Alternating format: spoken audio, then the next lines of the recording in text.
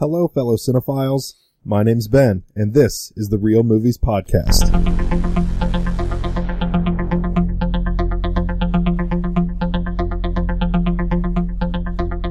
So, it's just me and Dan this week. It's true. Me and cool guy Dan, statement of facts. Yep. Talking about a bunch of stuff I don't know about. Talking about the one subject that Dan always likes to derail. For the amount of movies I watch in a year, I know very little about them. Oh, come on, give yourself more credit than that. Yeah. Like, I just came in. Movie news, at least. Yeah, and I came in tonight and you're sitting there watching Brooklyn. Exactly. You're a year late on that hype train, but you're starting to catch up with me on the amount of movies you watched this year. It's true. It's been a good week for me. Yeah. I'm up to, Brooklyn is my 40th, so we're only about 20 minutes in. I'm at 47, and I think my most recent one was Resident Evil Extinction. Interesting choice. Because the new video game came out this week, Resident Evil 7 Biohazard. It's true. And that it wasn't originally on my radar. I've never really been into Resident Evil at all. But I had a friend of mine who was like, "Oh, I borrowed my buddy's PlayStation VR, and I'm getting the game for PlayStation, and I'm going to stream some of it." So he was all over Twitch, and he was sharing it with myself and some of our other mutual friends. Interesting. And it looked awesome. And he kept talking about how great it was and how scary it was, and I love scary things, and so I bought it for Xbox, and I've been having a great time playing the game. And that prompted me to look into watching a couple of the movies. So nice. Resident Evil Extinction is on Netflix, and the one I watched before that, my 46th, was Resident Evil Apocalypse, which is, I think, the second one. So what is there, like 5 now? It's about to be 6. It's going to be 6. So yeah, I think the second one is Apocalypse, and that one's on Crackle is where I watched that. And then the third one, Extinction, is on Netflix, and then 4 is Afterlife, I guess. Yeah. And then I think 5 is Retribution, and then the last one is the final chapter. I've seen the first one. That's about it. And that was a number of years ago at this point.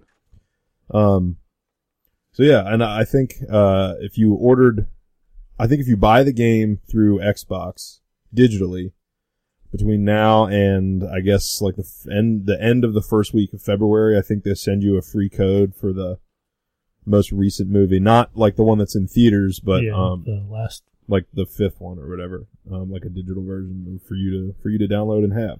It's the new thing. Yeah. Movies. And I got to be honest, I was kind of surprised how much I did not hate either of the 2 movies I watched. I kind of never really watched them just because, like that and Underworld and some of these ones that, objectively, somebody like me would probably be into, but it's just never piqued my interest. And I've got a huge crush on Kate Beckinsale, but it just doesn't. Underworld just doesn't do it for me.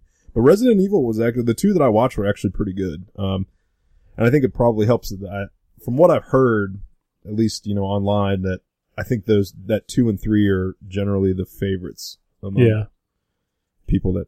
I feel like these kind of movies, usually as the sequels, are better just because it gets people a chance. Yeah. Well, one, obviously they're making sequels, so the first one does well, which means they get more money to make the second one. Right. But then they're able to like video game movies specifically, like if they do Assassin's Creed 2, hopefully they'll listen to what everyone had problems with it and stuff. And video game movies tend to fix it more than other movies. Just like 50 Shades Darker. The video game.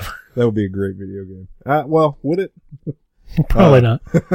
But I hope Uncharted learns that mistake, or at least learns that lesson, and turns out to be really, really good. So only time will tell with that one. I guess that's due out next year, or I think they have a date set for either next year or 2019.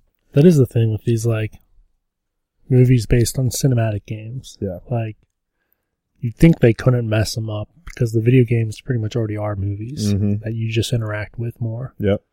So you'd think it'd be pretty simple, but like Halo, Assassin's Creed, They've been trying for years to get a Halo movie off the ground. I think They kind of did like they've done animated stuff, and I think they did one live action yeah. like mini series or something, but it wasn't like it was only online. Yeah, it was supposed to be a wide release cinematic.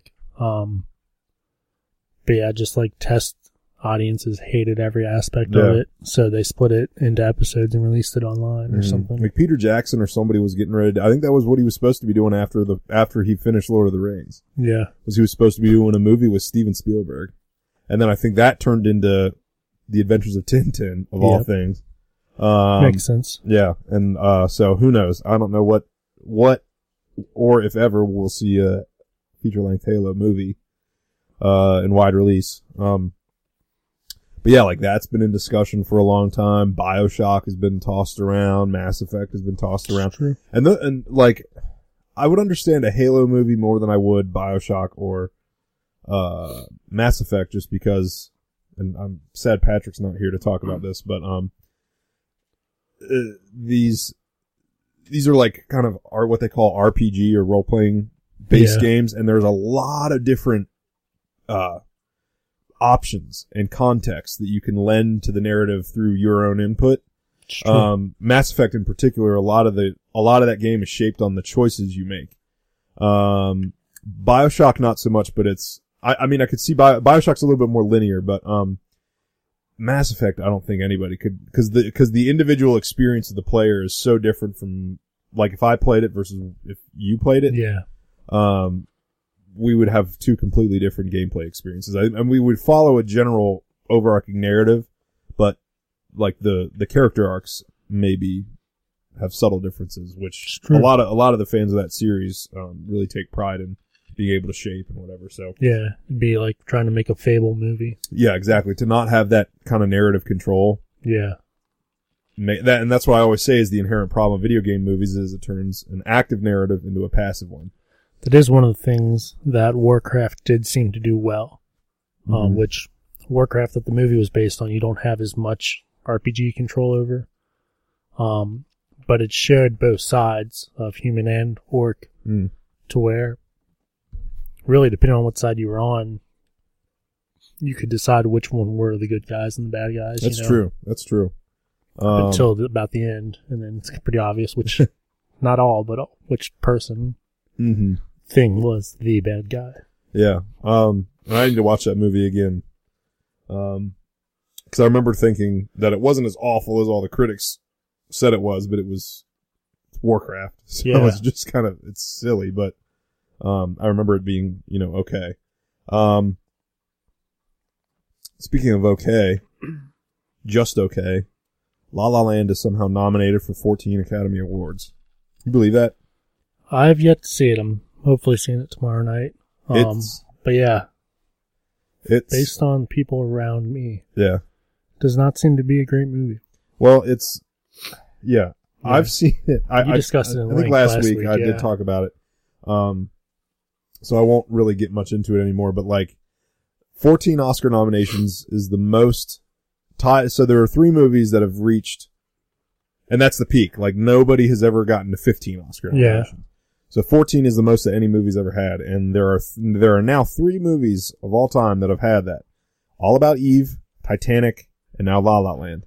All terrible. And if you go to therealmoviesblog.wordpress.com, I wrote an article this week about just my general thoughts on on the nominations, and it was just I was a little bit heated. There were a lot of snubs and surprises that really disappointed me.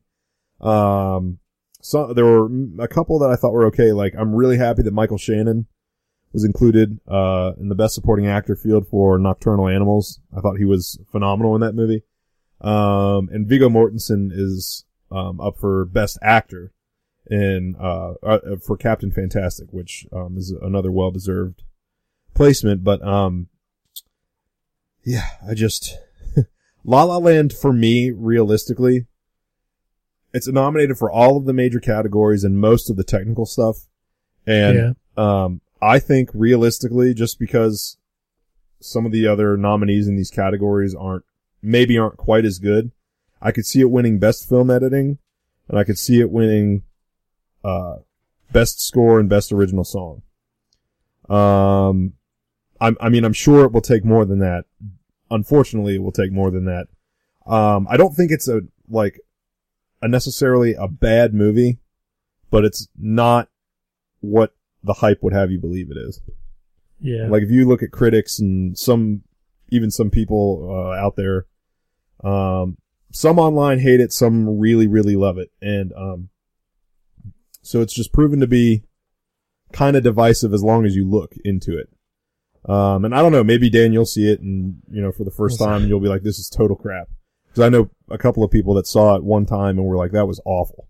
Yeah. The first time I saw it, I thought it was terrific. And the second time I saw it, I also thought it was terrific. And then I saw it a third time with friends who hated it. And so we had a discussion that kind of started to remove the rose-tinted glasses for me. And then I saw it again with my parents.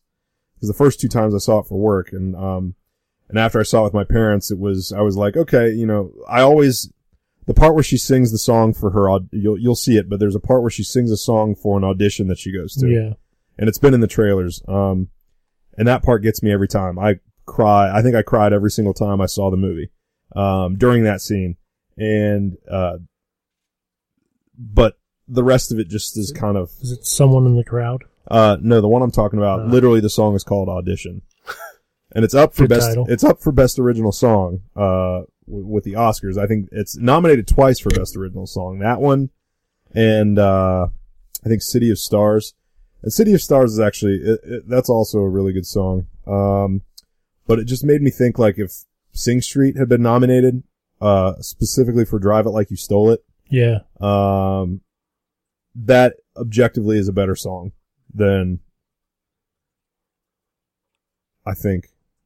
I mean, it's got more like yeah, and it's got more like pep and kind of like, general appeal, I think.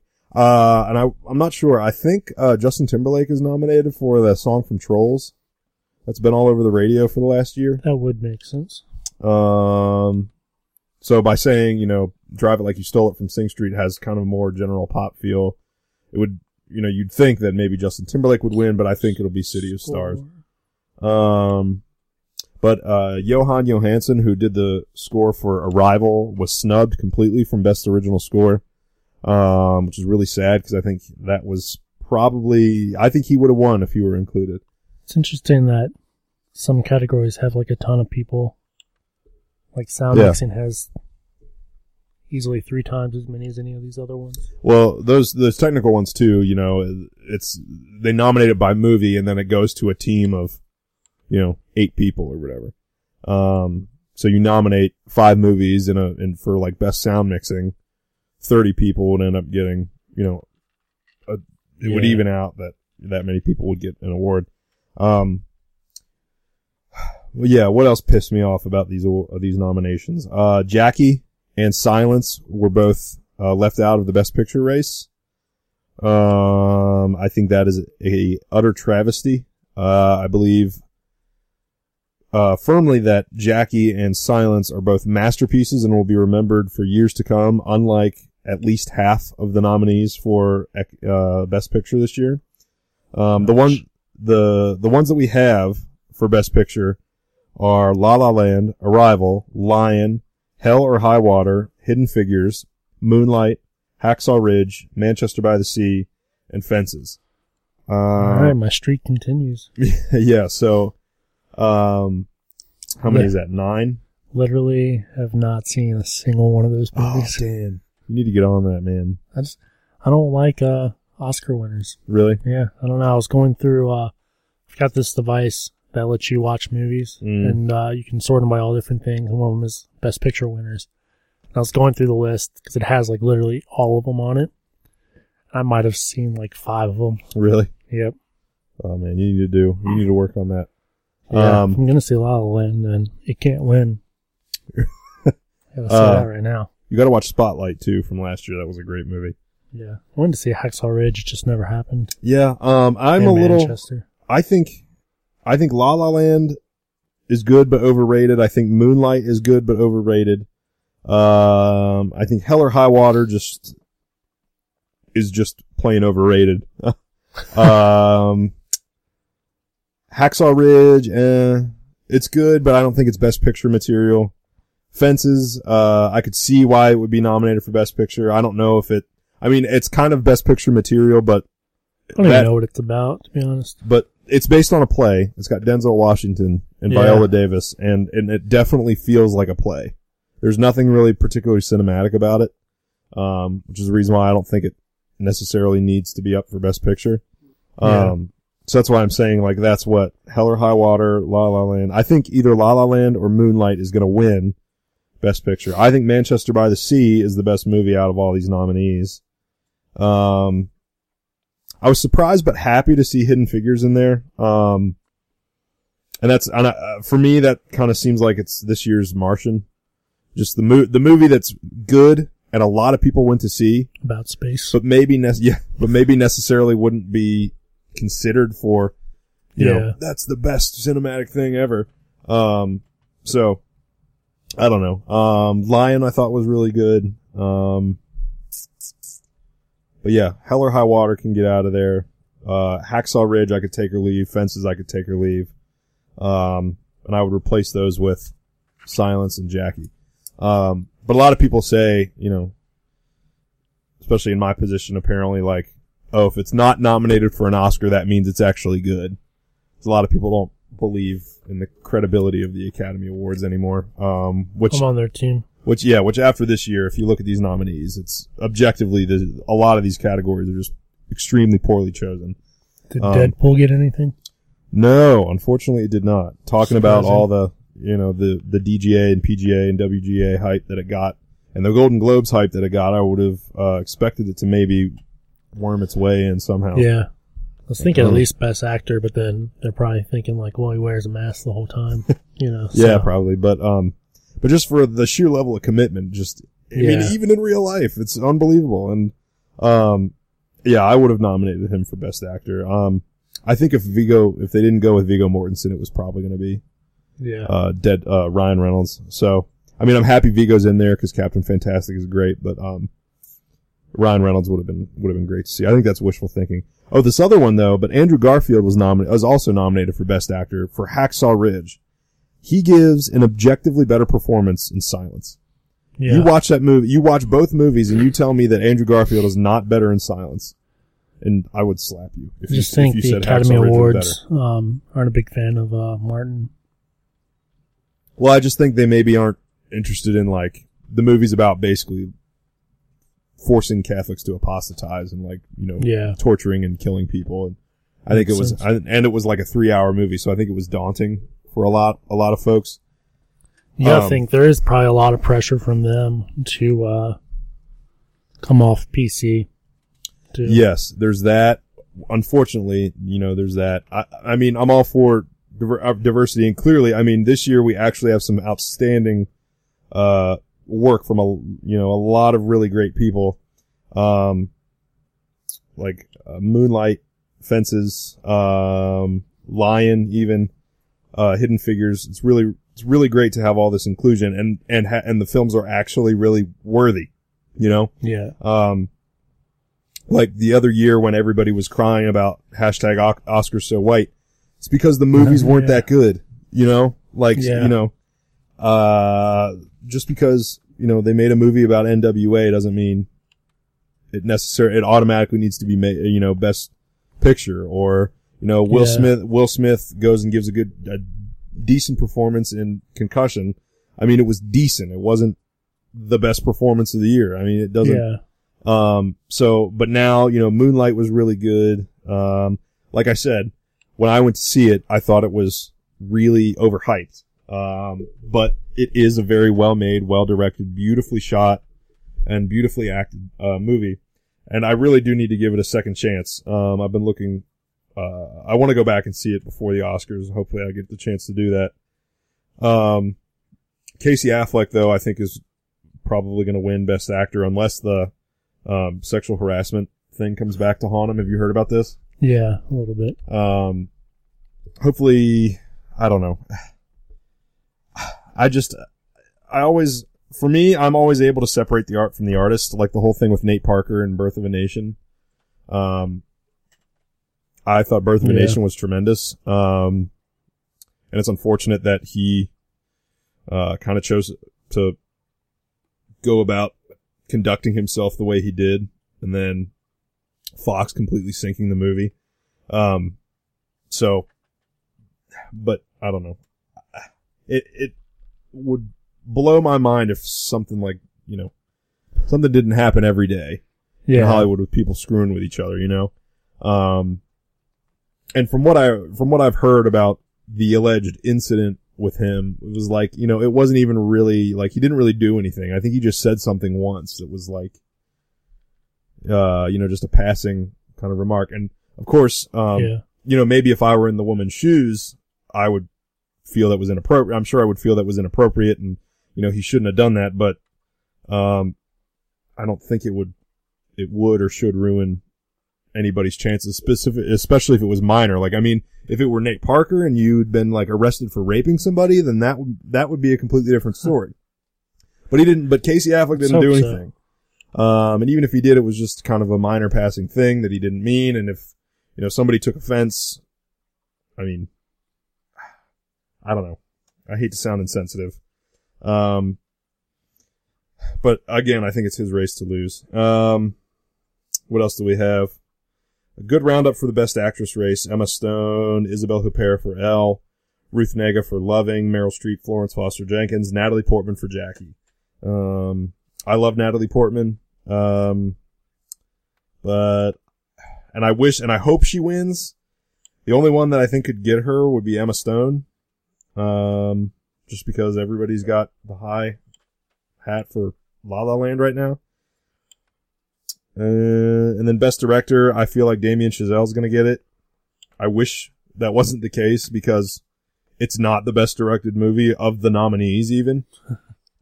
Literally, I think all of these other movies are better directed than La La Land. Mel Gibson for Hacksaw Ridge, who I doubt they will ever give it to him. Denis Villeneuve for Arrival, Kenneth Lonergan, Manchester by the Sea, and Barry Jenkins for Moonlight. All of those are better directors and better directed films than La La Land. Best Supporting Actress, Naomi Harris for Moonlight, Michelle Williams for, what was that movie? God, Manchester by the Sea. Viola Davis for Fences, Octavia Spencer for Hidden Figures, and Nicole Kidman for Lion. I mean, all stellar work. I mean, this might be the most stacked category of at least of the actors. But again, I mean, Viola Davis has been cleaning up, so, I think it's going to be her race to lose. And then we start getting into the foreign language film. Last year, I think I saw all the foreign language film nominees. Maybe all except one.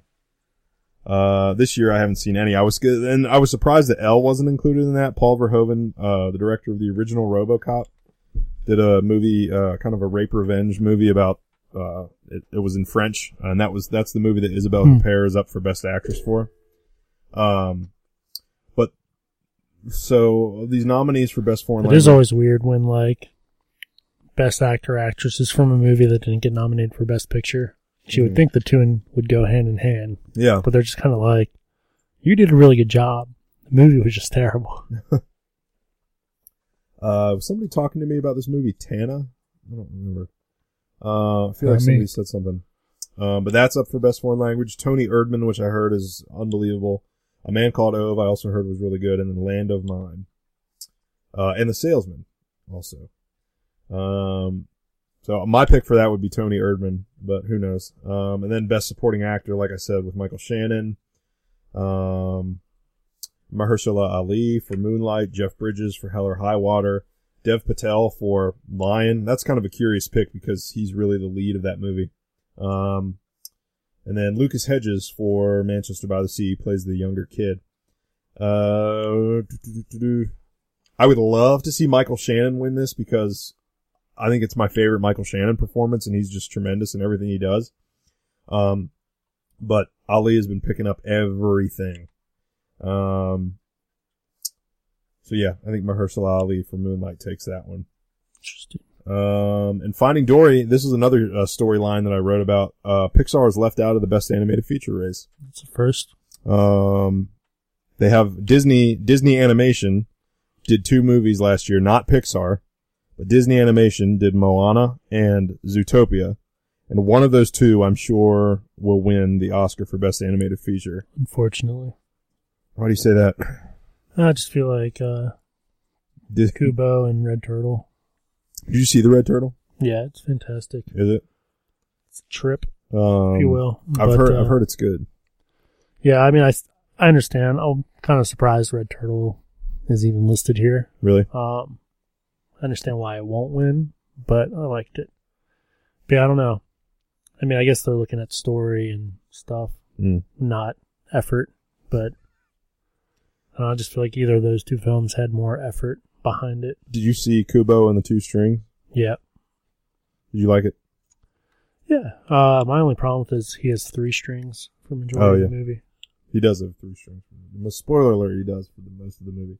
But yeah, I like twists. Yeah. Had a better twist than Split did. Did you watch Split? Yes, I did. So... Well, I don't get what the twist was. You don't get what the twist was? Yeah. Oh, I get what the twist was. Was it that she was abused? No. That it was in a zoo? No. That Unbreakable after the movie was over? It's not a twist. Spoilers if you've not seen Split. Spoilers if you have not seen M. Night Shyamalan Split. I'm going to explain to Dan right now what the twist of that movie Split is. No, I get that. Same world, same universe, but that's not a twist. That's a teaser. Listen, it's a twist, and I'm going to tell you why. Because the entire time, you're watching this movie, and you think you're watching just a solid, like, you know, it's a very good, like, kind of horror thriller in its own right. The twist is that it wasn't just a horror movie. It was a supervillain origin story. Yeah. That's not clear at all until you see David Dunn sitting there talking about Samuel L. Jackson as Mr. Glass, who was the villain in Unbreakable. Yeah. And so that leads us to say, oh, holy shit. You know, James McAvoy's, this is the genesis of a supervillain. And, I mean, that's like saying he's going to end up being like, and they're going to fight each other at some point. That's like saying all of the first Captain America is a twist for the Avengers. Is it? Because I mean, even the first Iron Man. No, it's not technically the same. Is because you're watching a superhero movie. Yes, I don't know. That's and that a superhero thing's coming. It's not the twist that M. Night's used to, in my opinion. Honestly, I mean, I like the idea. I'm excited for the future of it. Apparently, it's the next one he's working on. Is he said? Really? I thought he was supposed to be working on some like romantic drama or something, at least according to his IMDb page. But he has said, I think I saw a couple of articles that said like his next movie is going to be whatever the continuation of that is. Interesting. Yeah, I don't know. I want to see it again, and I think you need to see it again too. I've only seen it once, but I just like this. So everybody's waiting for the twist, and you know me, I love, you know, when it's good and it makes sense, and I think it went over a lot of people's heads and probably ruined the movie for a couple of people. Most people picked up M. Night starting with Sixth Sense, so they missed Unbreakable altogether. Right. Plus, that's 10 years ago, if not more. Yeah. So I saw this I tried to go on a Thursday night, and the screening I was going to go to was sold out. And I ended up going to see Triple X instead, which was pretty fun, all things considered. So the next night I went to go see Split. And what seat did I pick, Dan? G6. I don't know. No. Yeah, I know you weren't with me, but G6 was like, I went by myself and there was one seat in this row and it was perfect. Nice. So I was smushed up against these other people, but it was funny because there were these two, young people about my age sitting next to me, guy and a girl, and then the rest of the row, like the next 5 seats over, were all like this group of friends that came together to see it. And so the movie ends and you're like, okay, so what was the twist there? And that's what I was doing, was like, you know, the last shot is pretty good with James McAvoy, and then it just goes split. And so it's like, oh, okay. I mean, that was good, but I was looking for maybe something a little crazier. And then it goes to that scene in the diner. And after as soon as the camera comes around and the woman starts, in that kind of hammy way, she's like, oh, this reminds me of that guy in the wheelchair a few years ago. What was his name? Yeah.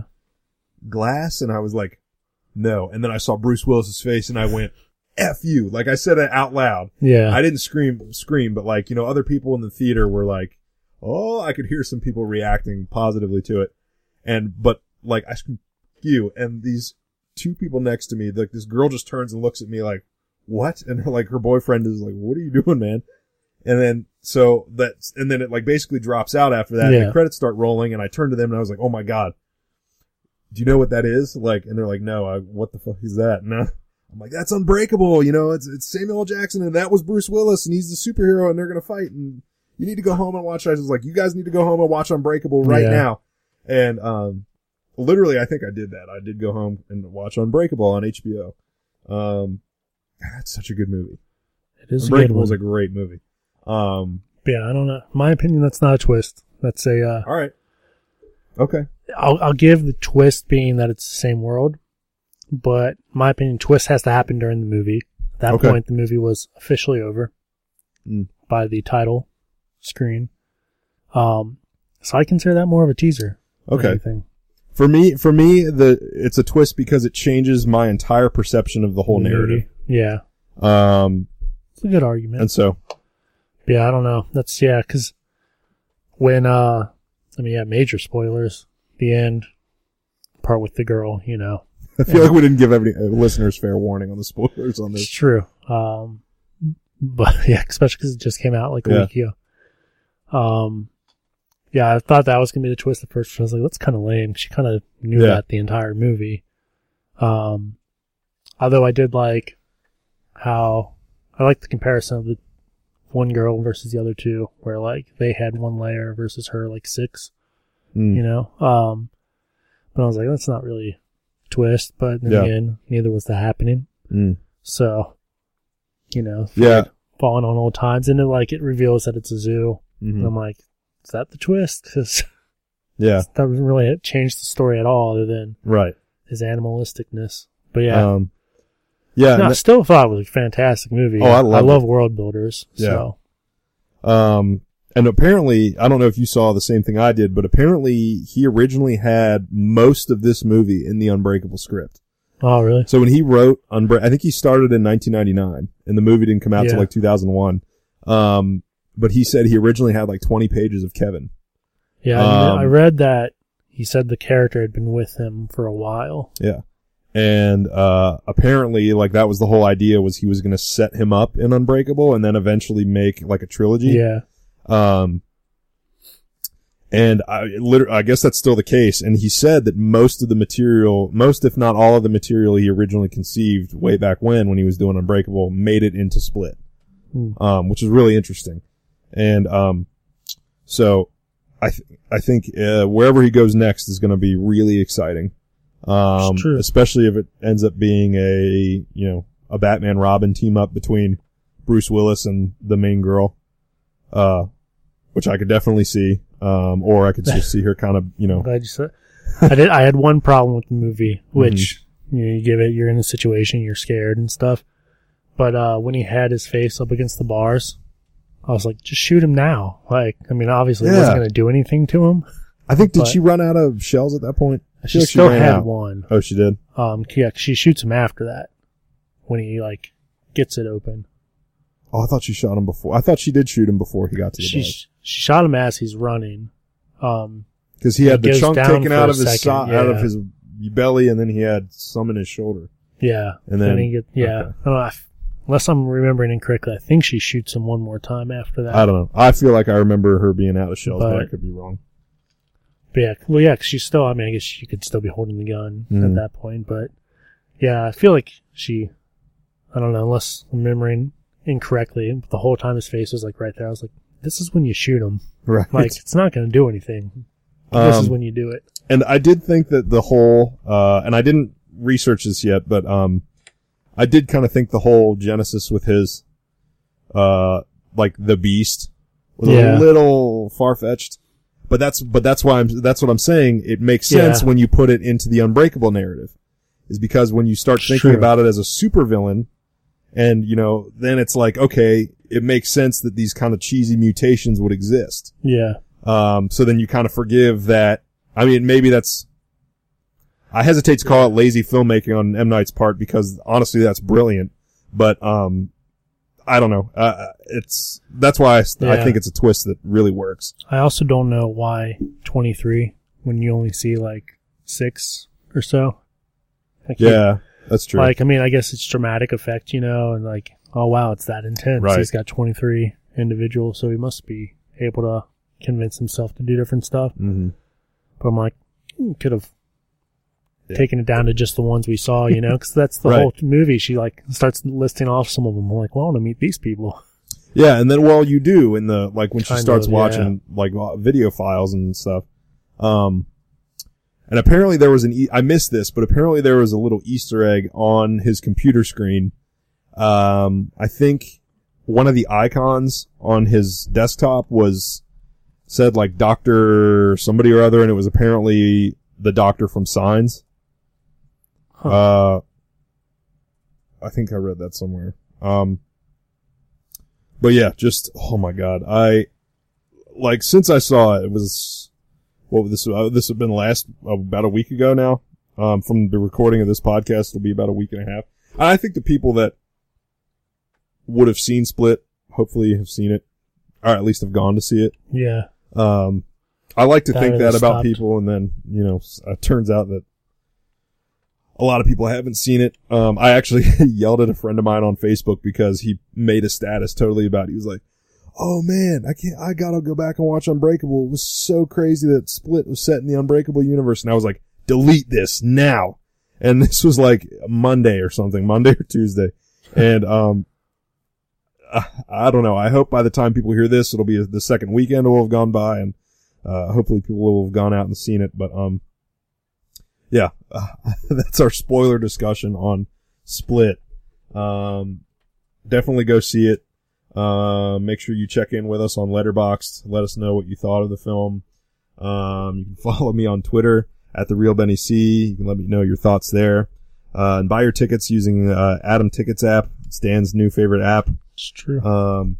I think, do most places take it? I know Wilder does. Does Florence take it? In this area, Wilder and the Levy AMC. takes it.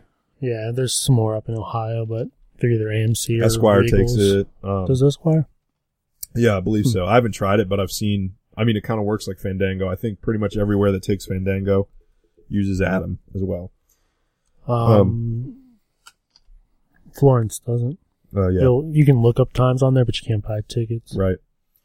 Another thing I wanted to mention, I know we're running a little long here, but it was sad to hear this week that Mary Tyler Moore passed away from complications with diabetes at the age of 80. Famous for obviously her own show, the Mary Tyler Moore Show, and then she was the wife on Dick Van Dyke, the Dick Van Dyke Show. She was the mom in Ordinary People. I think she won an Oscar for Ordinary People. But she had type 1 diabetes her whole life. And, as much as she kind of paved the way for, women in, film and television, she also, not totally unlike Carrie Fisher with, her mental health battles and all that. Mary Tyler Moore kind of did a lot to, for diabetes research and to kind of destigmatize it a little bit. Like what Carrie Fisher did with, all of her afflictions.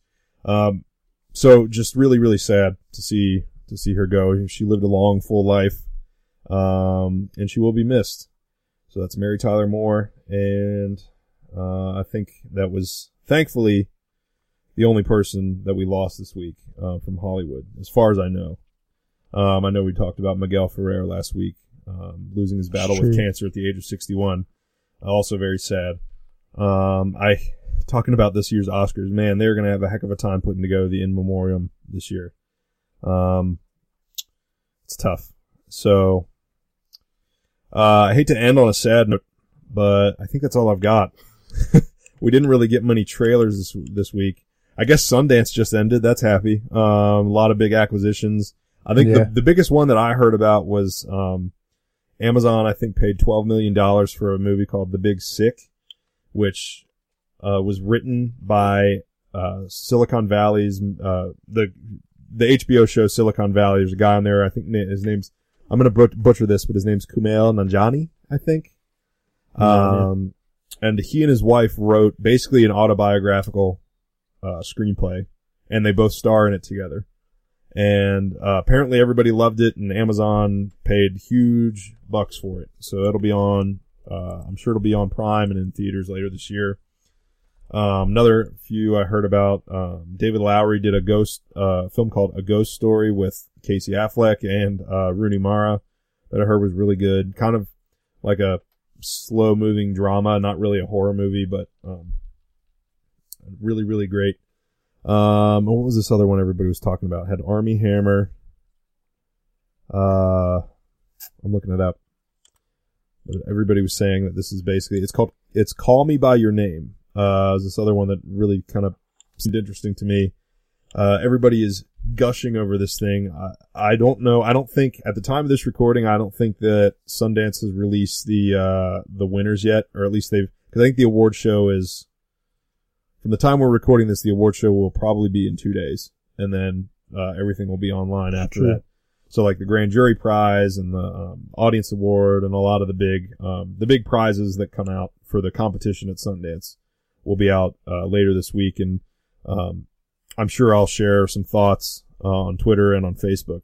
But this film, Call Me By Your Name, stars Armie Hammer, and apparently is like basically, people are calling it a queer masterpiece, kind of in the vein of like Carol, which I thought was phenomenal. It's about, Armie Hammer's probably mid-30s, and I think the movie is about kind of like a homosexual Lolita type thing. It's like a younger teenage boy falls in love with Armie Hammer, and they kind of have like a sexual relationship over the course of a summer. Seems pretty weird, but everybody seems to absolutely love it. Hopefully it doesn't suffer from Moonlight syndrome and everybody just says it's good because they feel like they have to say it's good. I feel like I've gone so back and forth on Moonlight. Artistically, I will say Moonlight is excellent. Narratively, not so much.